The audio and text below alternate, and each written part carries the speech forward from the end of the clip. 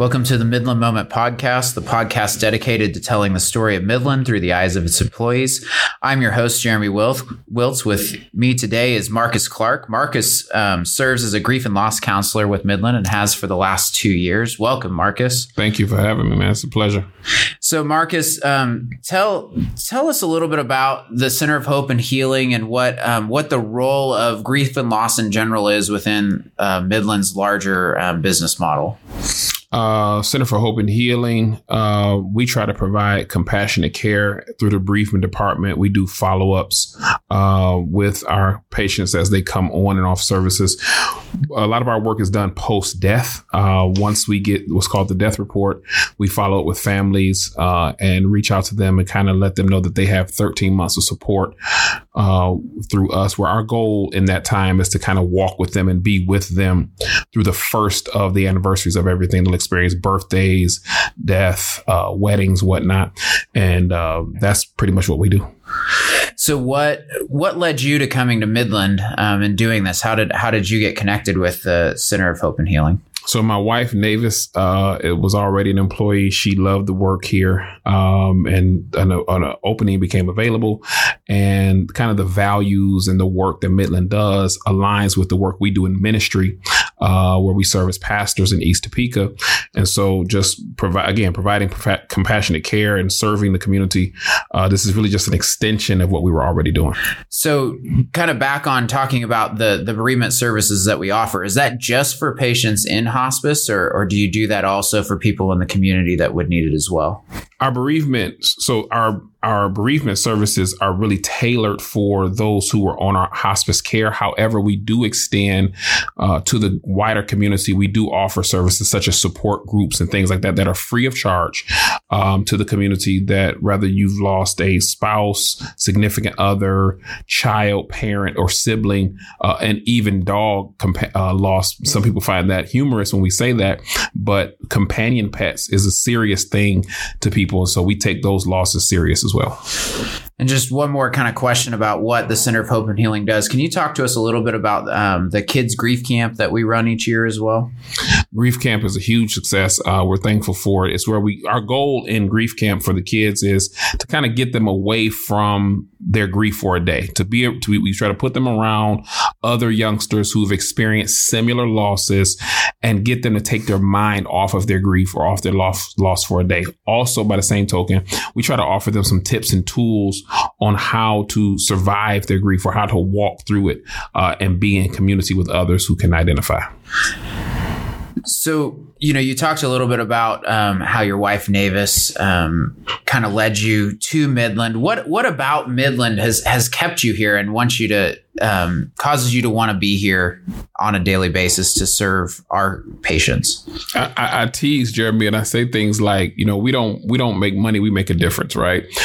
So when you kind of live a life of service, your goal is to kind of do just that. How can we help people along the way? And Midland provides us that. We get a great sense of fulfillment out of being able to help families, what I like to call be with them and serve them in their most vulnerable hour. People suffer tremendous losses, and it's a privilege and an honor for them to trust us with that. In particular, Midland's brand kind of aligns with the brand we've built, again, in the ministry. And so putting that together, it just works for some reason. So do you have a story or an experience that you've had since you've been at Midland that really exemplifies what Midland is about and what we're here for?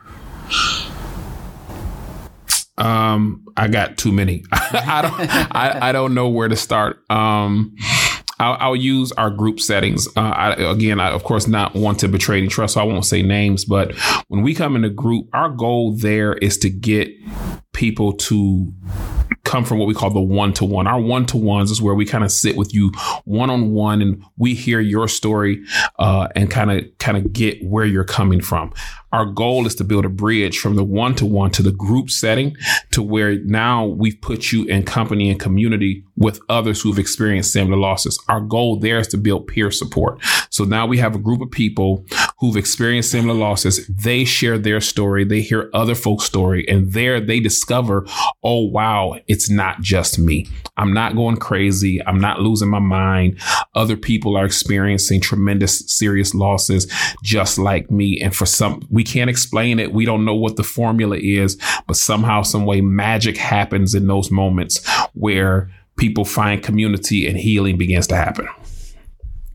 I think that's great. And I think that really captures the spirit of what Midland was created for. You know, it's the whole idea behind giving people dignity in dying. It extends well beyond when the person passes away, and extends to their family as well, and being able to walk through that grief process with them. So I think that's pretty fantastic that we have that resource and that you're a part of that. And so what's something that, when you look at Midland in its current state and you look at where we're going, what's something that excites you about the future of Midland and where Midland's headed?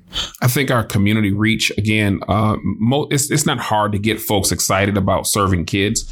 One of the projects we're working on currently is we're being given the opportunity to go into schools, the local schools, and partnering with them. They've reached out to us. We had the privilege of going to some type of professional career day or something, where the counselors and teachers and a lot of administrators from the local schools were all together, and it was like an empowerment professional day, and they let us come in and kind of just talk to them. Here's what was born of that.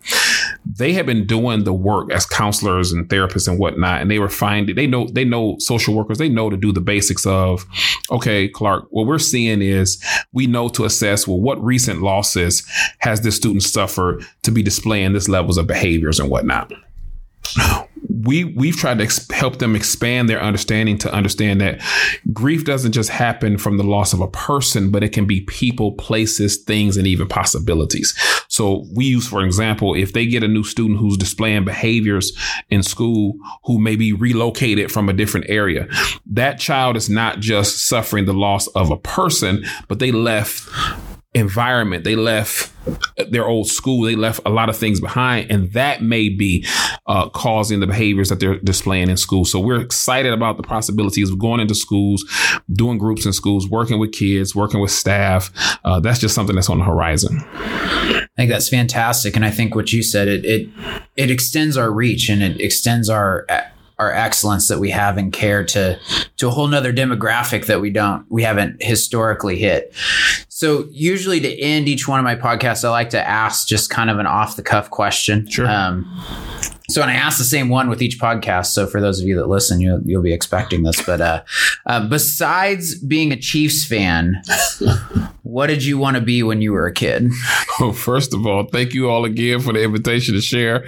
Born and raised in Detroit, Michigan. I'm a Lions fan, but being here with the family, we certainly cheer for Patrick Mahomes and the Chiefs, and kudos to them.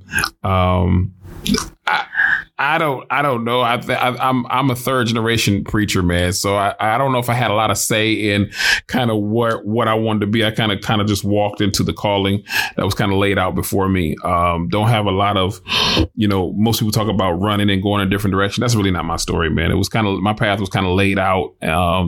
And things like this and working in this field and kind of just serving community and trying to help folks along the way. It's kind of just always been the trajectory we were going. So it's a privilege and an honor anytime people welcome us into their space, and we just try to help somebody along the way. So I think that's fantastic. And Marcus, I've really appreciated getting to know you over the last couple of years here. And Marcus and I actually speak after each other at our NEO. So I always have to give him a hard time because we always play a video at NEO that everybody's in tears when I walk into the room. And so then they put the marketing guy up there to talk for 30 minutes so everybody can recover. So we appreciate everything that you and the other grief and loss counselors Absolutely. do. For those of you that don't know, our Center for Grief and Loss is on 6th Street. It's at our 6th Street building. You'll see them out and about everywhere, but that is their home base. So if you are in that area, stop by, say hi. If there's any information that you need for a family member, for yourself, for someone you know in the community, definitely reach out. Marcus Clark would be a great place to start. He's in our email, obviously, address book. And thank you for everyone that's tuned in, and we will talk to you next time on the Midland Moment Podcast.